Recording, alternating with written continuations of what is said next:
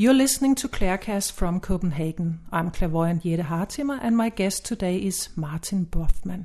Welcome. Thank you. We will talk about healing and the body mirror system, and a little about how to improve vision. But first, let's go back in time. You are a former Wall Street computer expert. Which incident got you into this alternative road? Well, it was 1975, and I found myself diagnosed with terminal cancer. I was told I had 1 or 2 months to live unless I cough or sneeze, and then I could die immediately. And sometime later, I was still alive and celebrating in Club Med in Martinique and talking with a man who's teaching Zen meditation in the morning. It's a funny thing to find in Club Med, but he was there. And he told me cancer begins in your mind, and that's where you can go to get rid of it. And I understood a lot of things then. I understood also that I didn't have to depend on anything outside myself. I could go inside and change some things and take care of the symptom. A couple of months later, I got involved with Silva Method. Silva Mind Control is what it was called at the time.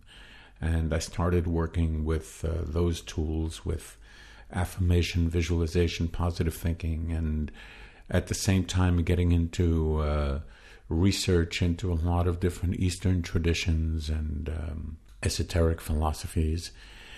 And just looking everywhere, I might get some answers about what was happening in my body and what to do about it. 2 months later, I went back to the doctors who had given me the original diagnosis. It was a year after the diagnosis. And they told me they must have made a mistake, or they didn't have any other answers. So I found this area a lot more interesting than designing computer systems on Wall Street, and I decided, okay, I prefer to do something like this. So that got me involved in healing. At first, self-healing, teaching people how to heal themselves. But some of the people who were coming to me were feeling that somehow I was special in a way that they weren't special, and that they couldn't do what I could do. And they were asking me to heal them. And so reluctantly at first I got involved in healing other people. And after a while I saw that it was a good way to work, to put people on their feet and then set them free, so that they didn't need me. That's what got me into healing. Today, when you look back, do you see your illness that you had at that time as a gift and maybe your spirit's way to lead you into a new direction? Well, I could see it as my spirit's way to lead me into a new direction, and I'd been asked before whether I could see the cancer as a gift, but if I would see it that way, it's not something I would recommend to my friends, not like, oh boy, you got to do this because it really wakes you up. It was more, I was very much off course and needed to find my way back, and I needed a strong wake up in one sense. And in another sense, in terms of my own way of being, it's important to me to come from my own experience and not from some mental process or a construct. And that's or a book you read or something.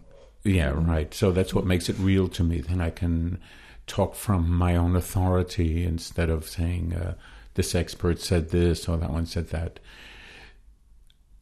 I look back at why this whole thing happened, and one of the things that I saw was that when this body was about 9 years old, the person in it looked around and saw that part of life was people died, and everybody made a big noise, and then a week later it was as if the person had never lived.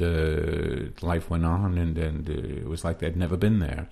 And I thought that was a shame, and that when I leave my body, I would like to leave behind some evidence in a positive way that I was here, some contribution. And So right now, I see the system of healing that I've developed as a contribution.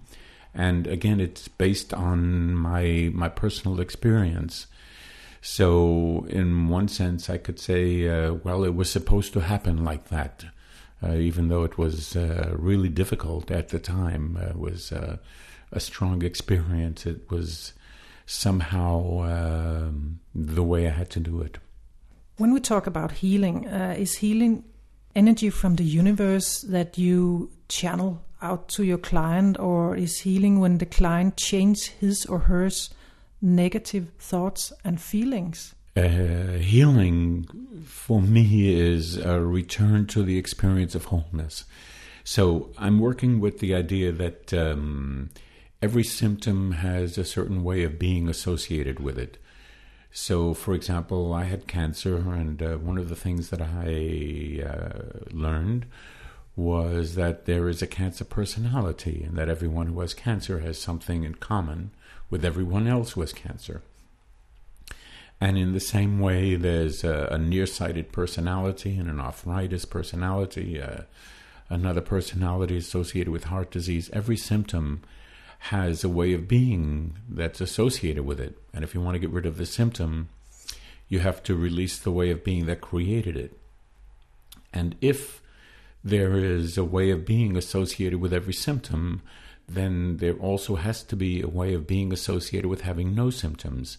And that's the real you. That's the you that's in the deepest part of yourself, that's always accessible, always available. And so it's always possible for you to drop into that space and to start living from that space where the symptom has no further reason for being there. So healing for me is returning to that space, to the experience, to having the direct experience of wholeness. And the other things are just the mechanics of how to get there. So it's true, I'm working with energy, with feeling energy and directing energy, but I don't really ask much where it comes from. I just feel it and use it. So some people see it as energy from God or universal energy, but for me, it's just energy. And so when someone is not experiencing their wholeness, their energy system is out of balance. And so for me, one of the ways to help them return to the experience of wholeness is to rebalance this energy system. And in doing that, it's with directing the energy and feeling the energy when they're open for that, of course. When you talk about people that has cancer, what have you learned that? First of all, every symptom is a metaphor for something, for some way of being. So cancer is a metaphor for things held in and not expressed. When you hold something in and you don't express it, it grows and it grows inside you. Perfect metaphor for cancer. And then the part of the body that's affected shows what was held in and not expressed. So in general, we would say the cancer personality is someone who does not easily let go of things. They hold on to things. They keep stewing inside with things, running around with them instead of just letting them release. As I say, the part of the body that's affected shows what was held in and not expressed, and what the particulars are, what are the details about what this person was holding in and not expressing. If a woman has cancer of the ovaries, she's holding in and not expressing something about her sexuality or having children. If there's breast cancer, my language is chakras. I think chakras. So the closest chakra is the heart chakra. It's the area of relationship. So something happened with someone close to their heart. It can be a partner, a parent, a brother or sister, a son or daughter, and they have to get something off their chest. They haven't released the hard feelings about what happened. Also, I'm working with the idea that everything starts in the consciousness. So, in one sense, if you adopt the point of view, it puts you in a position to change something rather than being a victim. And if we work with the idea that everything starts in the consciousness, then when someone develops any symptom that could have death as its logical conclusion, then we have to say that begins with a decision to die. Well, most people die, but either it's just time to go or they're really unhappy about something. And with cancer, they're really unhappy about something. And so typically at that time in their life, something happened where they looked at the situation and decided, this is unacceptable. I don't want to live with this situation, but I don't see any way out of it except to die. And then for the healing, they have to not only release the symptom, they have to also change their mind about that situation. They have to see a way out of that situation in order for them to have the willingness to face life. So you see, it's like coming from different directions, but all of what I've been talking about is common for anyone who has any kind of cancer, and these are the issues that they would have to look at. Now you have already answered one of my questions, because one of my question was, is there a connection between the chakras, our organs, or maybe the different areas of our lives? And where do I start if I want to heal myself? Do I start in my body? Do I start in my thoughts and feeling, or in the complicated area of my life? Okay, first we have to work with the body-mind relationship. So if we go back into this question about chakras and how they relate to different things, each chakra relates to a particular part of your consciousness. So here, when we're talking about your consciousness, we're talking about everything that it's possible for you to experience. And all that is possible for you to experience is divided into 7 categories. And each portion of your consciousness, then, each category, is represented by one of the chakras. So when you feel tension about something in particular, you feel it in a particular part of your consciousness, and you feel it in a particular chakra. Each chakra is associated with particular parts of the body. So each chakra is associated with a group of nerves called a plexus. Each plexus controls certain functions in the body and certain parts of the body. And each chakra is associated with an endocrine gland, a hormone-producing gland. So each chakra then is related to particular parts of your consciousness and particular parts of your body. And this allows us to read the body as a map of the consciousness. And this gives us a key to the map of how to understand what the inner cause is to whatever symptom the person is experiencing. So the first thing that needs to happen when someone comes to me for a healing session is I have to orient them to the idea that everything starts in the consciousness, and that the tensions in their body are reflecting tensions in their consciousness about specific things happening in their life at the time the symptom began. And then they can see what the connection is. So the idea then is you have to release the tensions from your consciousness. Your consciousness is what you think and what you feel, so one way to do it is to just change your mind about something. You don't need anybody to do that. But many people get caught in the movie. They get emotionally involved with their thoughts, with their feelings, with the decisions that they've made. So then it becomes easier for them to work with another person, with someone who can function as a healer. So if you develop a symptom, you first have to look at what is going on in your consciousness that you know is related to that symptom on the physical level, and then you know what you need to change your mind about. You have to release some tension about that situation, or change some decision that you've made at that time. That could be difficult enough. Well, it can be difficult or it can be easy. It depends on how attached you are to the decisions that you've made. But it puts it into a very practical context. I mean, philosophically, you say, well, I'm not sure I want to change my mind because I really give myself good reasons for all the decisions that I make. But when you see that you're suffering physically, making yourself sick because of some decision that you've made, then on a practical level, it doesn't make sense anymore. You have to go beyond self-justification and do what works for you. You say, okay, because I'm I've made myself sick with this tension. I know I have to release the tension in order to come back to experiencing my natural state of wholeness. So that makes it a lot easier. Makes it very, very practical. You have developed the body mirror system. What is it?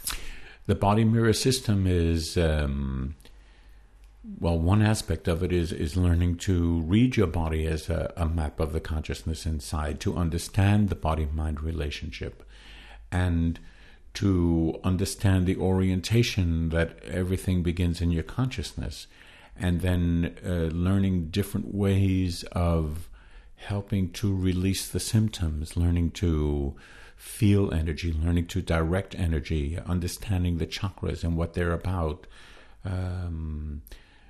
learning how to look inside and see what your own chakras look like, learning how to look inside another person, see what's going on in their chakras, how to rebalance the chakras, how to work with energy in different ways, how to lift out pain and release symptoms using thought forms. It's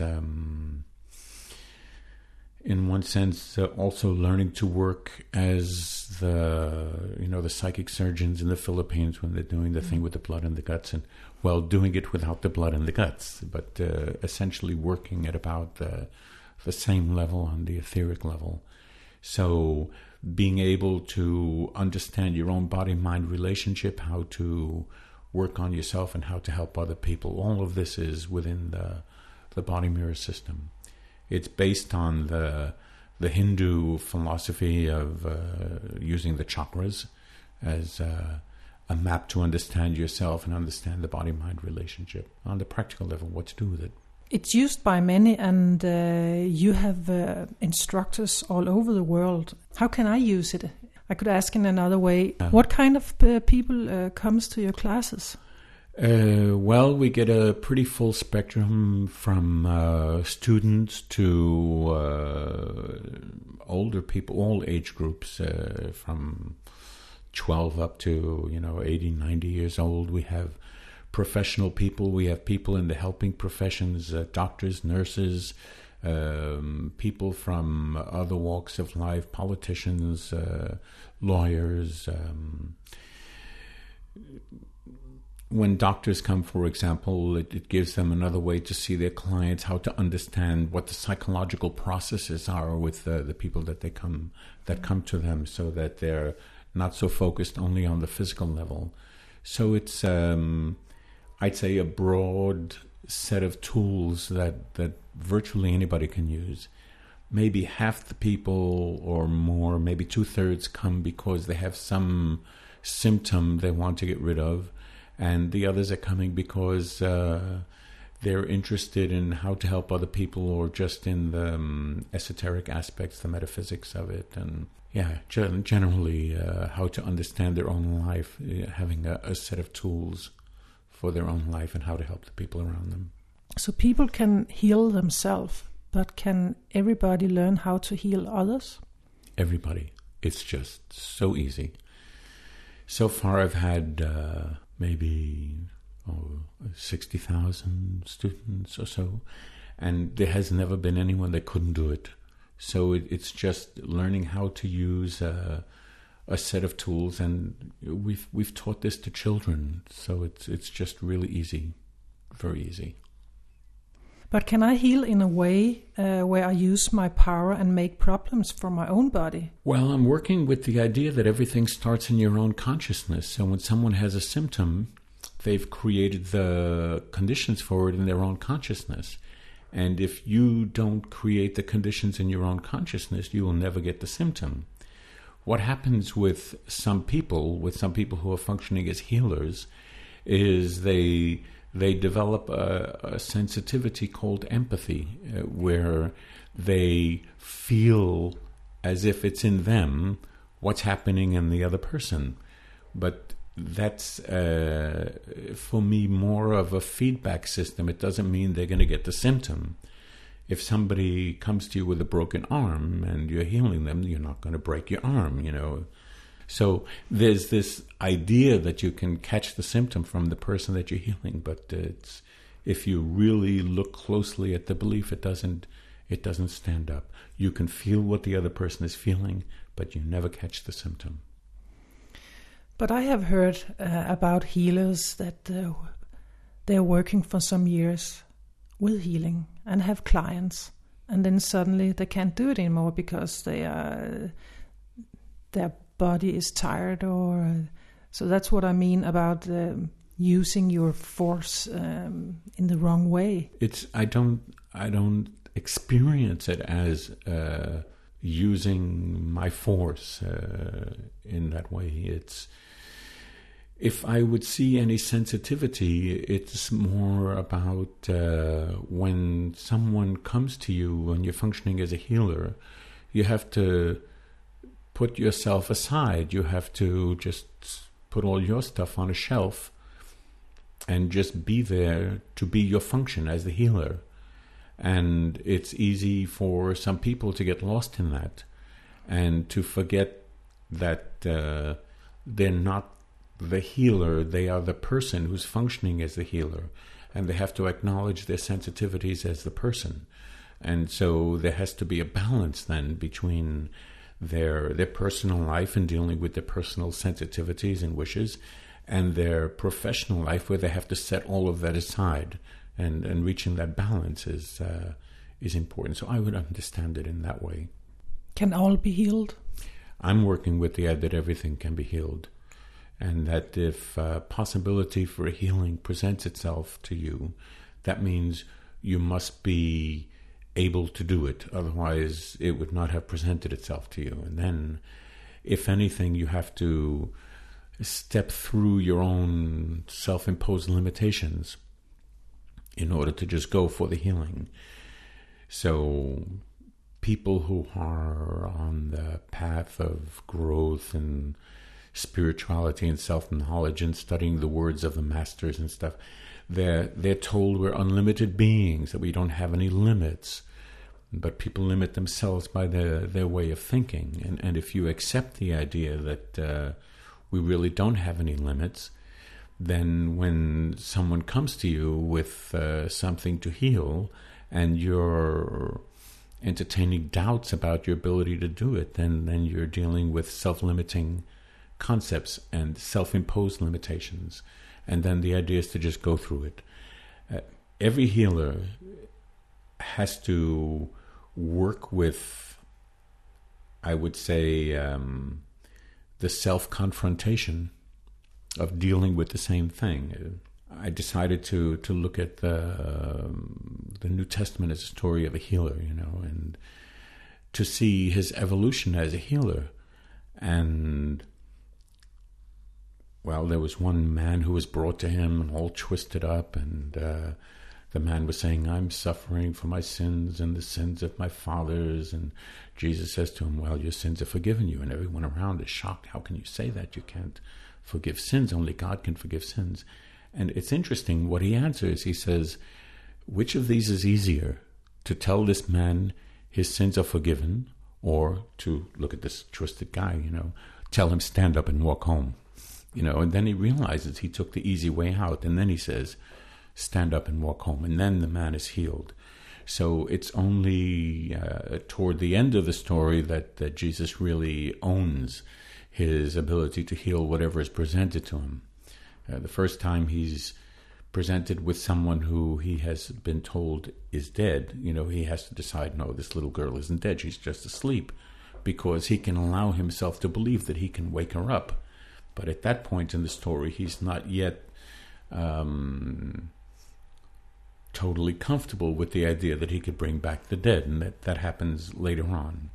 So I see the same process that goes on in every healer I have ever known or heard about or read about.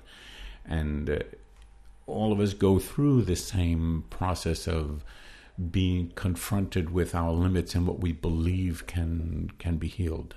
But I would say in an absolute sense, then the truth is that anything can be healed, and it's a question of just allowing yourself to accept that and believe it and go for it. Do you experience that at sometimes, maybe for a whole week or 2 weeks or so, everybody of your clients come and have the same problem, and maybe it's something for you to look at also in your life? Yeah, when I'm looking at the healings that I attract, I'm asking myself if there is some common theme, and not just for a period of weeks, but just in general. When I'm talking to somebody, when I'm giving them the feedback, is it something that I could relate to my own experience? And sometimes it's like a person comes with a particular symptom, and I see what they're dealing with, and it might be similar to something I'm dealing with in my life. And I look at them and I say to myself, if I don't handle this, that's where I'm getting, so I have to deal with it. And so in healing them, it gives me information for myself. During the healing, I have to keep all my focus on what's going on for that person. But after the healing, I can do some processing about what did this healing mean for me? What does it have to do with me, with issues in my life, with what's happening with people around me? So for me, the process of healing also gives me a chance to look at the nature of our perceptions, and ultimately coming to the place of knowing that you don't need a guru, you don't need a guide, you don't need some authority outside yourself, that all the answers are inside yourself. You just have to understand the language of your consciousness, the language of your perceptions, to decode this information and see its relevance in your life. But again, then you have to step through your own limiting ideas, your own attachments, your own emotional involvement with your movie, and just see it as an observer. Just kind of step back from it. Could I come to you and get a healing on my marriage? Well, on anything that represents some tension in your consciousness. So working with the idea that everything begins in the consciousness, I would say that you're always in touch with yourself, your higher self, your inner being, through your intuition or your instinct. And that speaks a very simple language. Either it feels good or it doesn't. Everything else is politics. And we're told if you do what feels right, then you're going toward fulfillment and success, and you're being guided and following the guidance. And when you don't listen, then the next level of communication is your emotions. And so you deal with resistance in the area of your emotions. You feel emotions that don't feel good as long as you keep going in that direction. And at some point, you can say, stop, look, listen. I should have listened to the little voice when it said to do the other thing or go the other way. And that meant you heard the voice. Otherwise, you wouldn't be able to say, I should have listened. So you change your mind about something, you get back on track, and there's a release of tension, more a feeling of aliveness, and you know you're okay. And if you still don't listen, that's when the tension reaches the physical level, and you create a symptom. And the symptom speaks a language, and the language reflects the idea that we create our reality. So when you describe the symptom from that point of view, then the metaphor of the symptom becomes clear. So instead of someone saying, I can't walk, then we have to say they're keeping themselves from walking away from something. Instead of saying they can't see, you're avoiding looking at something, keeping yourself from seeing something.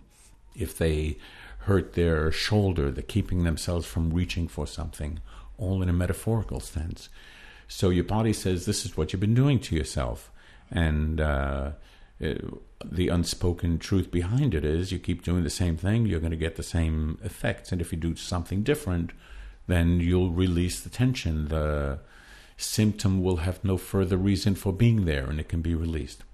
So within this context of this three-part directional system, intuition, instinct, and the physical body, then we can say there can be some areas of your life about which you feel tension, even though the tension hasn't reached the physical level. You want to be able to release the tension before it has a chance to reach the physical level.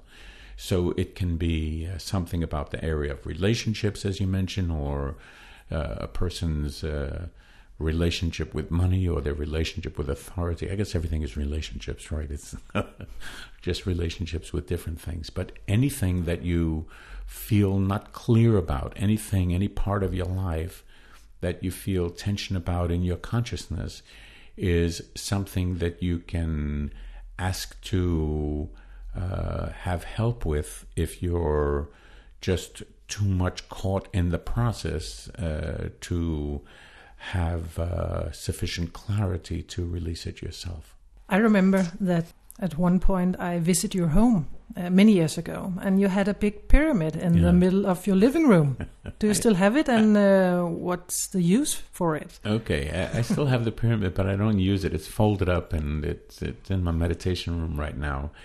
I'm working with the idea we don't need tools, and if we don't need them, we can use them, as long as we don't depend on them.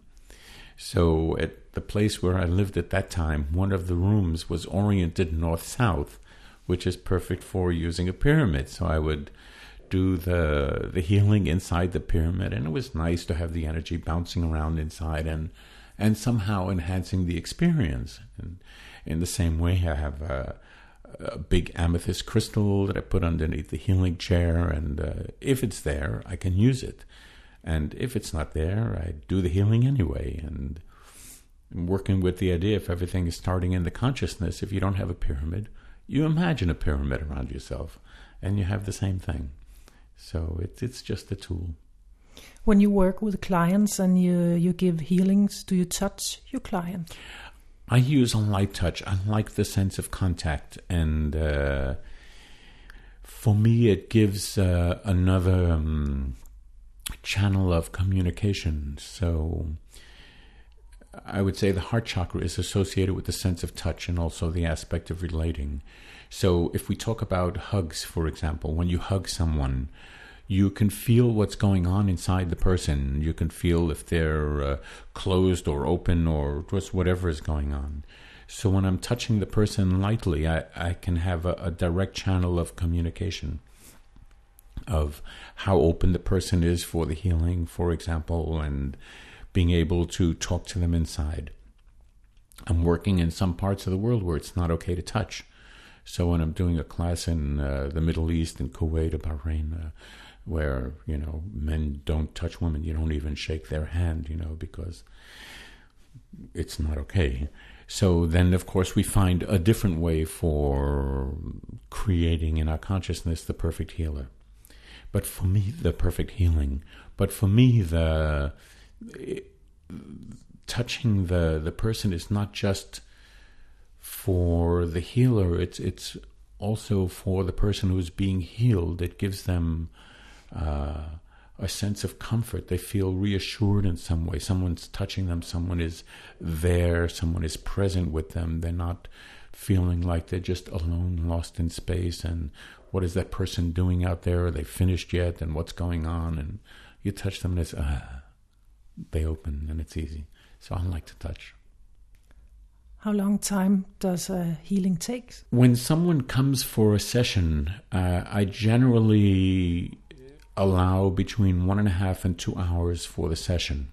The healing itself, the actual hands-on process, takes maybe 20-25 minutes. But when someone is coming in from the street, most of the time they just don't have any idea what I do. Someone has told them, go see this guy, he can help you. And so they come in, and the first part is maybe 15-20 minutes of orientation, talking to them about what was happening in their life at the time the symptom began, showing them the relationship between the tension in their consciousness and the symptom in their body. And it also gives them time to just kind of relax and feel the contact. So after 15-20 minutes, then they're pretty much ready to do the actual work. And then we go into the room that I use, which is just for healing and meditation. And I tell them exactly what I'm going to do. I'm going to start off standing behind you, my hands touching your shoulders. I'm going to fill you with white light. and that gives me a sense of going into your consciousness. So giving them a step-by-step description of what's going to happen, there's not a question of the unknown. They know exactly what to expect. And that helps them also to just relax and open up and to be receptive. During the healing, I'm looking at what's going on in their chakras, and when there's a symptom on the physical level or tension in the consciousness, it's visible in the chakras. And then I'm able to see what's inside there and move things around. And the effect is that they feel better. And so when I'm finished doing the work, well, during the work I'm not speaking, but when I'm finished, I say, you can open your eyes when you like, and I ask them if they feel the same or different. And at that point, they tell me something that feels different and better already. And then we sit down and I explain what I saw and what I did and what it means to me, and then they can see how that talks to them. So it's, for me, an important part of the healing is the feedback that they get afterwards. So they can understand what to look forward to being different in their consciousness and their way of seeing a particular part of their life or a particular decision that they've made. See how it can be different, and then they're helping reorient themselves from the inside. If the client has any pain in the body, could it be that after a healing the pain got worse? That usually doesn't happen, but sometimes the person experiences more tension there. And in the way that I understand it, it's that the person is holding on to a tension there. They've made some decision of resentment about this and that, or fear about this and that, and they're continuing to give themselves reasons to hold on to that decision. And that's where the importance of the feedback comes in. It's like, hey, if you keep worrying about that thing or feeling resentment about that thing, you're going to continue to feel the symptom. And the person has come to me for healing. I'm moving things around at their request. And if they're fighting against the changes then that have been going on in their consciousness, then they create more tension. Usually, and I would say maybe 95, 99% of the time even, the process of healing is a gentle one of just settling into yourself and into the real you, who you really are, without the tensions in your perceptual filter and the way of being that creates. So it's a really gentle process, and it can be very fast or it can be gradual, but it's more a settling in. It's about how the person is talking to themselves inside, and whether they talk to themselves in a way that leaves them with tension, or if they talk to themselves in a way that helps them release the tensions. In your client, do you see the problem or do you feel it? Are you clairvoyant? I am clairvoyant. We all are. But I see the chakras. I look inside and see what's going on in the chakras. But I also can see the problem, if you want to call it that, as a thought form. If someone comes to me and they say something hurts in this place, I can decide that what they feel is a thing, and if it's a thing, that I can see it. And so I see something that represents the thing that they're feeling, and then that gives me a tangible way to reach in and just lift it out, for example. So if someone has cancer, when I'm looking inside and seeing a particular organ, I might see something black and gooky, and or I might see a particular color in the chakra that's not the appropriate color. But normally with cancer, it's something really dark and really black, and then I can do something about that, release it or melt it or zap it, or just work in whatever way is going to be most effective in helping the person. Does the client need several healings?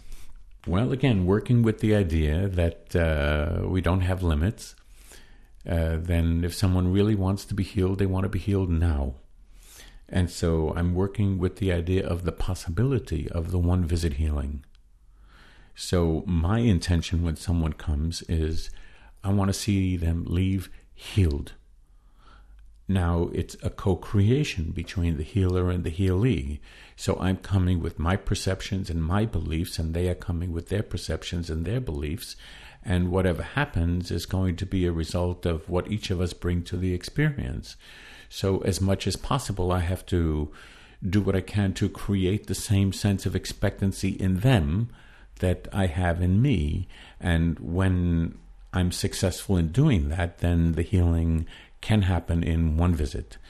I know that when the act of the healing is complete, the effects of the healing continue to move, normally between 3 days and 2 weeks after the healing. So even when the total healing has not manifested immediately, I know it's on the way, and I tell the person they have to wait some time now to see what are the full effects of the healing, normally a couple of weeks. So if at that point the healing is not yet complete, then they can come back for another session. But I prefer to be able to handle the situation in one visit. That's what my orientation is. You have written some books and made some CDs, and you have a lot of different groups and workshops and so on. But for a moment, let's talk about the CDs. What benefit can I have listening to your CDs? Are they for self-healing? I have 4 different ones right now, and the different kinds of meditations. And a meditation is a focus of attention, holding your attention on something in particular. So one is particularly for self-healing, and it's using visualization and sound. I made it with a friend who is a sitar master, Rup Verma. He's a master of Nada Yoga. Nada Yoga is the study of the effect of the vibrations of music on the human organism. So when he plays music, it's not just for the aesthetics, it's designed to create a specific effect. And the music he plays for this meditation is designed to have a clarifying effect on the consciousness. So in the meditation, the person surrounds themselves with a particular color and imagines it flowing through them. They feel the vibrations, the sensations, and they see the color. And as they can open to it, then they're clearing the particular parts of their consciousness. So that's, I would say, a more gradual process, more in that way.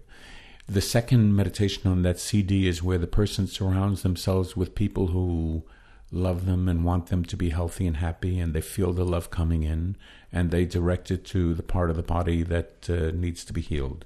So that's working with the idea that love heals. So that CD is called Healing Vibrations. Another CD is called Stay in the White Light and Dream. And while the healing vibrations can tend to be energizing, the Stay in the White Light and Dream is meant to be more chilling out, calming down, getting quiet. It's a progressive relaxation through your body from your toes to your head. And as each part relaxes, it glows in white light. And when you are totally glowing in white light, then there are affirmations for self-acceptance and self-expression. So that's good for people who want to quiet their mind. The second meditation on there is called Dream, and that's a metaphysical trip, well, generally intended for people going through an extreme lifestyle change. But you find yourself in a room and you're surrounded with your thoughts, and the thoughts one by one leave the room until the room is empty, and then you watch the ceiling disappear and you're in space, and the walls disappear and the floor disappears and the chair disappears and your body disappears, and you're left with just you. And then you get to see your life as if it's a dream that you're creating, and can therefore change according to whatever you decide. So it's a really nice metaphysical trip. The third meditation is specifically for improving eyesight. It's the same kind of progressive relaxation, but with affirmations and visualization for eyesight improvement. And the second meditation on the CD is with eye exercises. The fourth meditation is called You Know You're a Healer. And the one called You Are a Healer is an affirmation of your ability to heal people, and very quick centering and very quick putting you in the heart space. And the second meditation on there, You Know, is where you take a walk through the forest to meet the old man of the forest, who some say is the wisest being in the world, and you get to ask him any question and you get an answer. And then you become the old man of the forest, watching yourself approach and hearing yourself ask the question. And you hear yourself as the old man giving the answer, and then you become yourself again, and it ends up telling you, you know, and you know that you know. So it's an affirmation, again, that all your answers are inside, and a reminder of that. When I visit your webpage, I can see that you have a worldwide schedule of classes. Please tell me a little about your groups and workshops. I have, I travel. I have my own circuit, mainly in Europe, but also in the Middle East. But I have other instructors that I've trained, and they're traveling in other countries. We have one instructor who's here in Denmark, who is teaching a class. His name is Lou Verstegen. And so one of the different languages on my website is Danish. So people can get the information in Danish. When I started doing all these things, when I first put together this system in my mind, I thought, this is really good stuff, and I saw the value in it, and I thought to myself, wow, I can go out and heal the world. And then I did some arithmetic, and I said, well, if I spend 10 minutes with each person, that means it should take about 300 years. I think I need help. So I started to teach other people how to do it through the classes. I put together the class in the same way that I used to build computer systems. And instead of massaging data, it's a black box that massages consciousness and creates in the person going through it the state of consciousness of being a healer. But people were still looking at me as if, I'm special in some way. They're not special, and, it's because Martin Brofman is teaching them that. So I had to teach other teachers, so that people would have more of a sense that it's the tools that are working, not the person. The person is just the one who's using the tools, and the tools are really simple and easy to use. So I have these other instructors who are teaching in the other countries. Normally the classes are taking place in 2 days. It's a weekend class. Some people found it hard to believe I could create healers in 2 days, and now I do it in 4 days. Well, actually, what happened was I was teaching the weekend classes and found that I had more things to say than I could say in 2 days. So the people who were organizing for me at the time in Denmark suggested that I put together a residential experience of 4 days. So I did that, and that works out really well. So that's what I'm doing now. I'm traveling around and teaching these residential 4-day experiences. Do you do that in Denmark too? I haven't done it in Denmark for a while. I was doing it a lot before, and I was, I think, pretty well known for a while.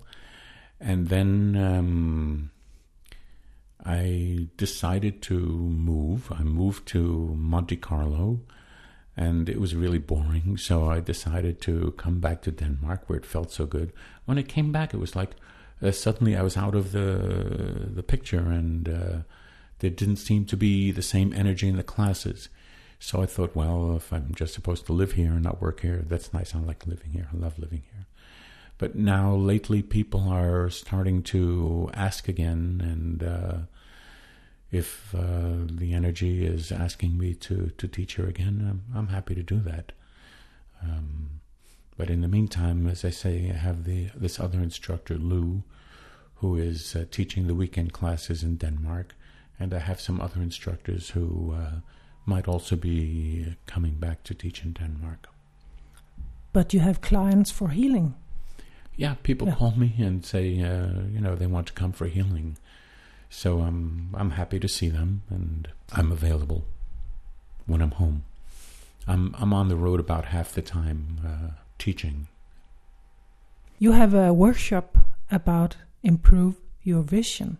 Yeah. Let's talk about that. Okay. I started off with that, in fact, before the healing class. When I found myself healed of the cancer, a side effect of that was that I wasn't nearsighted anymore. I had been wearing glasses for 20 years, and suddenly I was told I had normal vision. So I got curious about that and started to do some research into the relationship between eyesight and consciousness, and relating it to what had been happening in my own consciousness. So I quickly became an expert in this field. And when I retired from the business world, the first thing that I did was I put together a vision improvement program based on what I experienced. And I could use eyesight as a vehicle to talk about a lot of other things.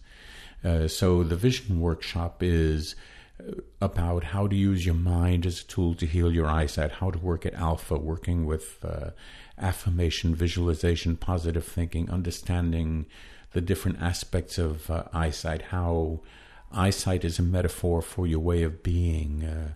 All nearsighted people have something in common. All farsighted people have something different in common. And so, again, when people see the relationship between their way of being and what they're experiencing in terms of their vision, they also realize that they can change something in their consciousness, and the effect of that is that their vision improves. So normally, most of the people, at least most of the people in the class, experience clearer vision after than they did before. And usually, everybody experiences at least some period of improved clarity during the class.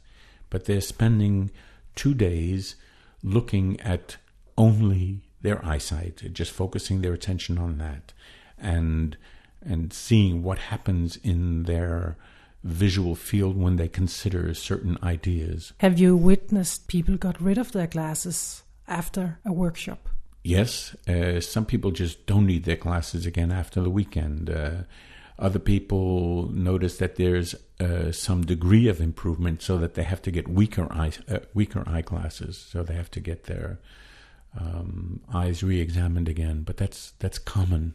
In fact, it's not an extraordinary thing. It's common. You have also written a book about this. That was the first book that I wrote while I was here in Denmark, yeah. I have so far written 3 books. Okay, the first book was a really small book about this relationship between eyesight and conscious. And then that was published here in Denmark. When I presented it to other publishers, they said, it's a nice book, but it's not enough pages, you know. So I told them, well, make the first chapter in very big type and the second chapter smaller type, and so on. You can make more pages, but they weren't happy with that. So since I had said everything about eyesight I wanted to say, I thought, what else could I put in here? So I decided to put in this whole idea of working with your mind as a tool, how to go to Alpha, what it means, how to work with affirmations, visualizations, positive thinking. So the second book contains the first book plus all of the stuff about how to work with the mind. And that's also published here in Danish, but I don't know how to pronounce the title. So, and as I went further in my own evolution, functioning from deeper parts of myself and more into applied philosophy and spirituality, people had asked if I could create some program that was more global, that didn't have so much only eyesight as the focus. And so that's when I got into the system of healing. And the next book that I wrote was about the body mirror system and working with the idea that anything can be healed. So it's about the healing system, describing it from the point of view of the healer and the healee, talking about the chakras and applications to esoteric philosophies and like that. If I want to buy your CDs, or I want to buy your books, or come in contact with you or your groups and classes, workshops, what do I do? Well, the easiest way to be in contact with information about the classes and how to contact me would be through my website. That's www.healer.ch. You can say CH is for chakras, but actually it's Switzerland. And when you get to this website, that's the international website. Then there's a Danish version and a Swedish version and Spanish, Portuguese, Italian, so on. So there are articles there that I've written. There's a worldwide schedule of classes, so people here in Denmark can see where there are classes, when there are classes, who to contact about registering for the classes. There's my email address, so they can contact me if they need to have a personal session, a healing. In terms of my books, the books are published in Danish, so I would imagine they can find them in, for example, the Ukenta bookshop, or any bookshop should be able to order the books. The CDs for now are only in English, but they can be ordered from Amazon.com, and I'm talking to someone now, a Danish woman who's interested in recording them in Danish. So hopefully they will be available soon. I just don't yet know through whom they will be available, but they will be available. So that's something that's on the way. And all these informations, of course, I'll write them in the show notes, so that's where you can find them. Martin, thank you for your time, and I'll be back next week with another guest in my Claircast. Thank you for now. Thank you.